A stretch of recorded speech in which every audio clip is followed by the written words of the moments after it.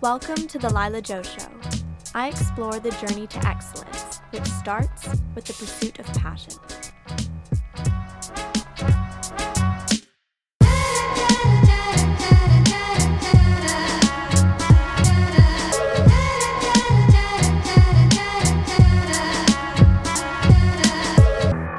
Hi everyone, welcome back to the show.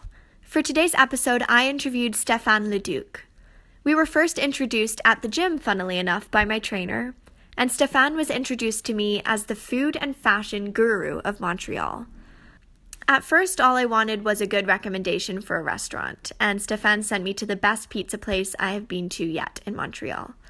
I later found out that Stéphane is the chief editor at Montreal's fashion and culture magazine, Dress to Kill.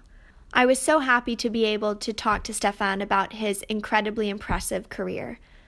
We spoke about what it's like to be a reporter at Fashion Week, his countless interviews with none other than Karl Lagerfeld, the importance of curiosity, and his unconventional childhood. I really hope that you all enjoy this episode. Here is Stéphane Leduc, Part 1.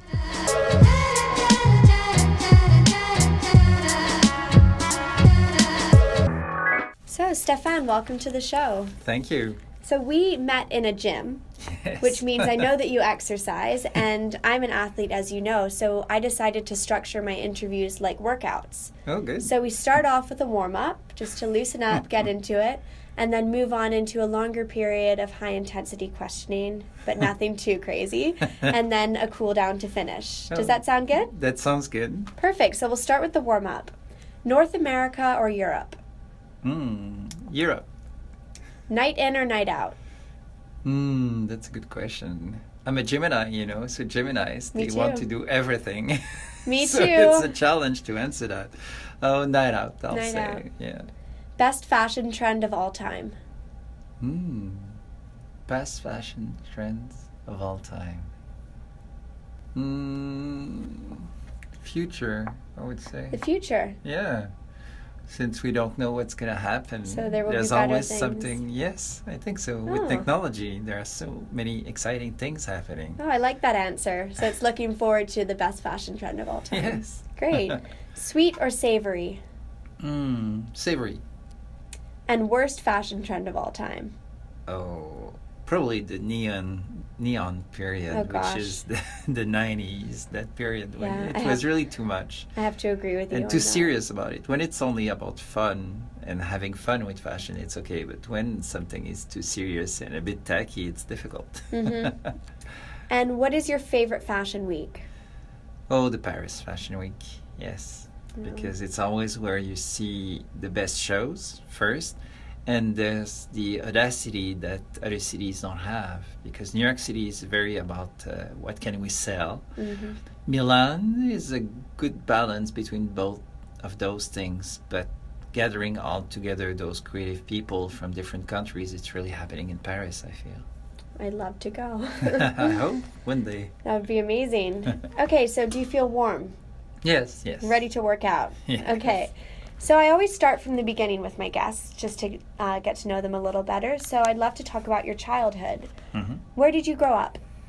Well, I was born in Montreal, but I was raised on the South Shore of Montreal, which is very close to the city. It's 20 minutes from downtown Montreal, so it's very close. Great. And could you tell me a little bit about your childhood? Well, I was very lucky to have a very good family, I would say a stable family, but my father died when I was very young. So my mother had to work again, and she was even pregnant with my brother. My dad died in a car accident, so it was difficult for that. But we were so young that we didn't feel it. But the chance we had was that our grandparents, my parents' mother, were able to have us with them, and so we were raised by them. So my mother was able to work, and they were very open-minded and very easy. They were strict, but they were very loving grandparents, so I felt I had the best of both worlds. I didn't feel, of course, at one point you might miss your dad, but when you have not known that person, you don't really know what is missing. But so I had a great childhood in a nice city, so it was a great time for me. as well. Well, I'm really sorry to hear about your dad. But it's great that you had such an amazing relationship with your grandparents and that your mom was able to work in that situation. Yeah, because she was very young, so for her it must have been terrible. She never complained, never said it was awful. And I'm sure it was somehow because we were 3 kids and 3 babies, not even kids. So you can imagine having your own family, you're only 25 years old, and you have to raise 3 kids. Most people, even nowadays, with only 1 kid, have problems. So can you imagine 3 kids? So that's why I felt that we were very lucky to have grandparents that were so eager to help and be there for us and ready to raise a new family, because it was really starting all over. Wow. So I feel privileged. Yeah. What was your biggest dream as a young boy? I was a dreamer, but I'm not sure if I was dreaming about anything. I loved everything. I'm the kind of guy that if I don't have a goal or something that is happening or a project to work on, I tend to be thinking of many things and not only one thing, and sometimes even losing time thinking or dreaming about things. I even feel very lucky that I found an interest in communications because when I was a kid, I didn't know what to do. I love to, discover things and go everywhere and have fun, but not necessarily any goals, precise goals. So, it's funny, there was nothing or any examples in my family of things that I wanted to do because my family is not in communications at all. So they were good readers. They read books and books. The house was full of books, and they loved to go to the movies, theater, and concerts. So that's something that I always loved. I knew it might be related to that, something related to the arts, but nothing else, nothing specific. You were exposed to a lot of culture as a young boy. Yeah, and having books opened the minds of people. So I think that's why my family was so special and so unique, is the fact that they were readers of anything that was published, even the books at the time that were restricted because people don't remember, but in Quebec or Canada, at the time of my grandparents in the 60s, books were banned by the religious people. The Catholic Church was very strong still in the 60s, but all those books were in my house. So my family had access to very interesting books that are nowadays considered classics of literature. So it's quite interesting. How wonderful to be surrounded by that and to just have that access to literature from such a young age. Just read whatever you want. Yeah, and you see the books, when the parents don't force you to read, at one point you open a book that is just there on the table, and then you start reading and you discover a new world that you wouldn't think of. Who did you idolize the most growing up? My God. Or a specific role model that you had? That's interesting. I watched a lot of television. I must say that the broadcast people, the people that were journalists, I always thought it was impressive to see them go around the world and talk about new things or events, and the way they were serious on the air always impressed me. I never wanted to be a telecaster or somebody that would read the news, but I always liked the idea of being serious in my job and being disciplined. Because I tend to be a dreamer, I have to be very organized and very strict for myself because unless I feel sometimes I wouldn't do anything. So those people inspired me.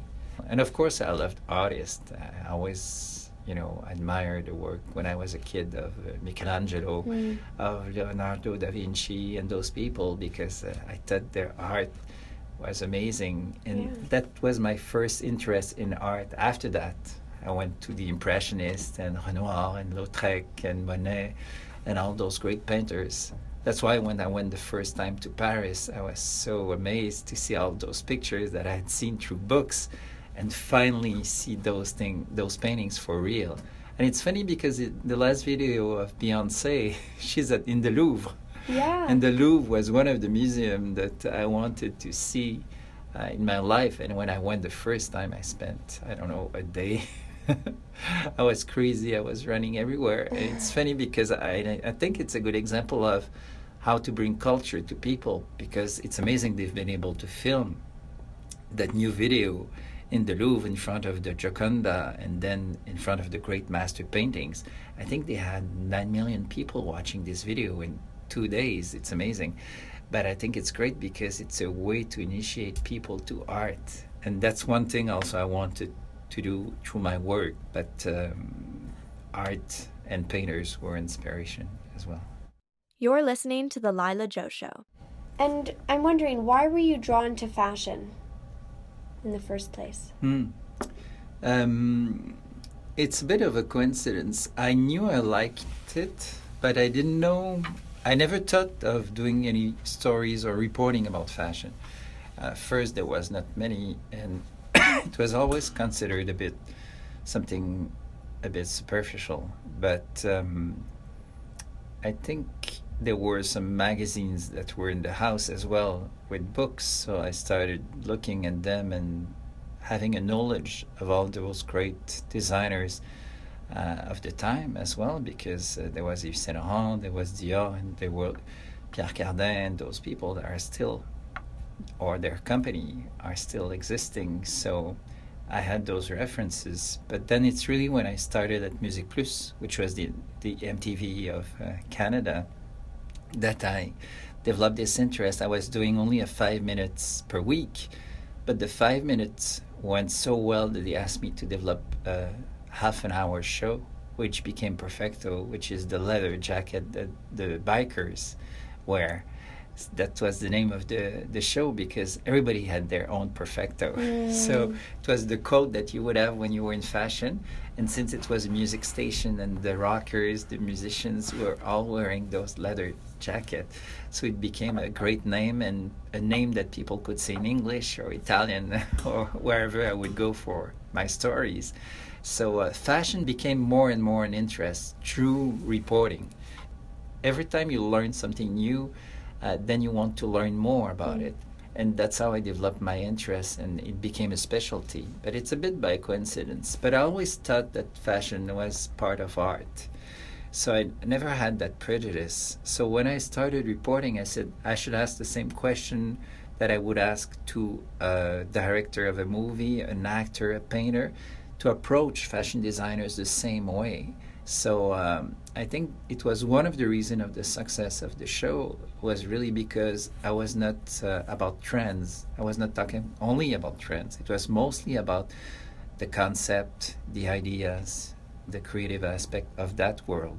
So that's how I was covering the fashion weeks. And then the designers thought it was also stimulating for them to have those kind of questions, because usually people would ask them, what's the new trend? How do you see women in the 21st century? And things like that. So they were a bit bored by those questions that were not really new or different. So I was bringing new kind of questions. And now it has become a real part of society and of art. And you mentioned to me and just now that the most important time of your life was when you started at Musique Plus in 1989. Mm-hmm. Why was this such a crucial time in your career? Well, I just finished studying. I did a BA in communications at UQAM, which is one of the universities in Montreal. And I went to the school we're in right now, which is ProMédia. ProMédia is a private school where for 5 months you learn your craft, and you do real shows for radio or TV or the news. And it's really after that time that I saw that I could do something in the media.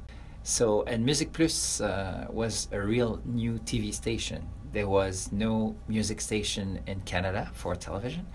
In French, so it was the first one. So the timing was perfect. I was very lucky. So to be there, be one of the first reporters, was so exciting, and all the action was happening and all the excitement. And also fashion was getting more popular, and it was the beginning, and I didn't know it at the time, but the beginning of a phenomena that was the modeling career or the top models. So we had all those amazing models that were studying, and everybody knew their names. There was Linda Evangelista, there was Naomi Campbell, there was Kate Moss, there was all those amazing models that are still popular today and known today. Cindy Crawford. Now it's funny because it's their kids that are starting a Kaya career. Gerber, right? Exact.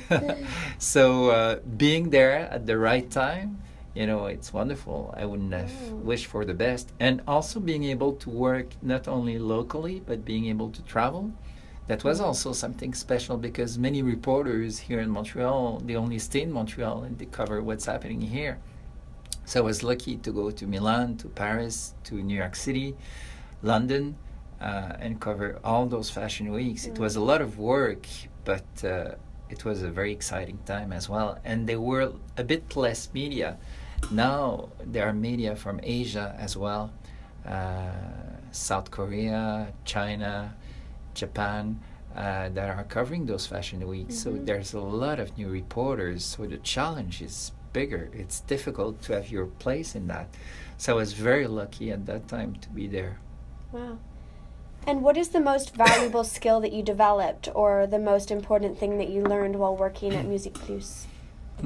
I think it was to be reactive, to react very quickly to something that was happening, and also to look at things and being curious. I think I always said, because I'm also a teacher now, so I tell my students the first thing you should know or you should do when you're in communications, or you have to be, is being curious.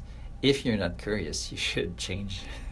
You should go somewhere else, because somebody that it's normal and okay if you don't know something, but not to be curious to discover, I think you have a problem, because you have to be also open mind to new things, and then you start discovering new aspects of life, of people, and new subjects even for your stories. In fashion is a good example. If you're not curious, you shouldn't be fashion, because it's always something new, something that is happening, and a new designer, a new brand, a new style, or a new fabric. So you have to be curious and eager to learn and discover. So that's something I learned at Musique Plus, and how to keep that spirit of being curious alive, even though I felt I had it in me, but I realized it was essential also. And also to be able to do many things. Do your own research, because research people tend to forget that when you do an interview, when you meet somebody, it's important to find the information and to know about that person, and being able to bring that person to explain the things he has done. If you don't help him, he's going to forget just because he's thinking of something else. And maybe the day after he's going to say, oh my God, I could have said that and that. But that's the work of the reporter. So that's something also that I've learned, that a good research was essential. And in the future, it helps you, because then you're better, and the people you've met will remember you, and then they will give better interviews, because they will remember, oh, this guy or this girl, they were able to ask me good questions, so I will remember. I just remember because I had a good feeling with them. So then you get privileges through the years with designers, like all the interviews I did with Karl Lagerfeld, which is a good example, because Karl Lagerfeld is been asked so many questions, and it must be tiring.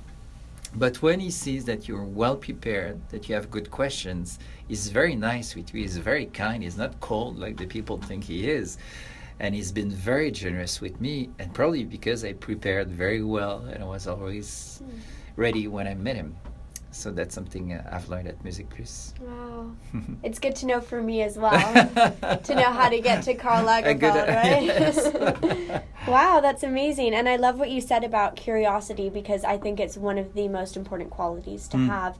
And nowadays I find that a lot of people, their curiosity is suppressed because of just other people's opinions. You know, you might feel embarrassed to ask questions in class. You might feel embarrassed to pursue something that you're passionate about because of that curiosity and what people think of it. So I think it's really amazing for the listeners to hear about your opinion, and then how it's had such a huge impact in your career. Oh yeah, and it pushes you to go further, to learn more when you're curious. It's much more exciting to discover new things. And you're known for discovering and promoting new names in the fashion world, for example, Hélène Barbeau. Why are you so committed to doing this? Well, I would say even more now, but nobody knew about the Quebec designers, for example. They were young designers. There was not much of an industry. And those people, they had no money to be promoted and to advertise in magazines. So doing stories about them was a good way to let people know about them. And I thought it was important first because it was a new generation, and it's always exciting to see young people that are eager to do new things. But also they had a lot of talent, and talent is something I always respected very much so, because not everybody has talent first, and talent is also something you've worked hard to achieve. You might have a basis and some facilities, some ideas that are already different than the other ones. But then with that, if you don't work hard, you will never become successful, and you will never achieve what the great designers or talented people have done. So that combination was important for me. So good articles and good stories are important for talent. I think it's a space that they deserve, and if we don't do that, it's compromising the future somehow. You're listening to The Lila Joe Show. I never thought I would write. I always thought I would be only on radio or television. So it happened again by coincidence. There was a young team of people that were photographers, graphic artists, and stylists, and they wanted to create a new magazine because they felt they didn't have the space to show their own work, to show their own pictures. So they wanted somebody that could write and also had some contacts and some experience in the industry. So they asked me to be part of that project. So that's how it started. And I started as editor-in-chief that I did for 6 years. And now, because I work on different projects, it was better for me to do a bit less, even though it's still quite a lot. But what I like is meet people and talk about creative people. So I was becoming more and more in the administration of the magazine and more involved in choosing which reporters and to check their articles, but not doing the articles. And what I like is really doing the articles. So that's also the reason why I decided it was better for me not to be editor-in-chief, even though it sounds prestigious and could impress some people. So that's one of the things that has changed. So now I'm really back as a reporter. So the writing aspect was quite a challenge for me. I was insecure and didn't know if my writing was good. And it still takes me more time than when I do a radio or TV show, because the live aspect of television or radio is something I like very much. But the writing, I still feel it's a challenge. I like it because words, they stay and people can read more than once what you've done. But it's still something that I explore and discover. And there's also that rush of adrenaline that you get when it's live. Yes. But exactly. if you're rewriting and rewriting, it could get tedious in a way. Yeah, and you're alone. You're not like we're doing. We're at least two people. Yeah. And when you're writing, you're alone in a room, and you feel sometimes you feel lonely because you wonder if what you're doing is good, and you have to wait later for the reactions. And the adrenaline, of course, is exciting. And it's even though you have, when you write a deadline, the fact of being live is another kind of deadline. If the show is at 1 o'clock, it's at 1 o'clock. You can't change it. It's not 1:05 or 1:10, which you could always do when you write. Next time on The Lila Joe Show, what is the biggest disaster that you've ever witnessed at a fashion show or behind the scenes? Stay tuned for part 2. I'm Lila, and you've been listening to The Lila Joe Show. You can follow the show on Instagram and Twitter. If you haven't yet, head over to Apple Podcasts and subscribe, rate, and review this podcast. Join me next time for another episode. Thanks for listening.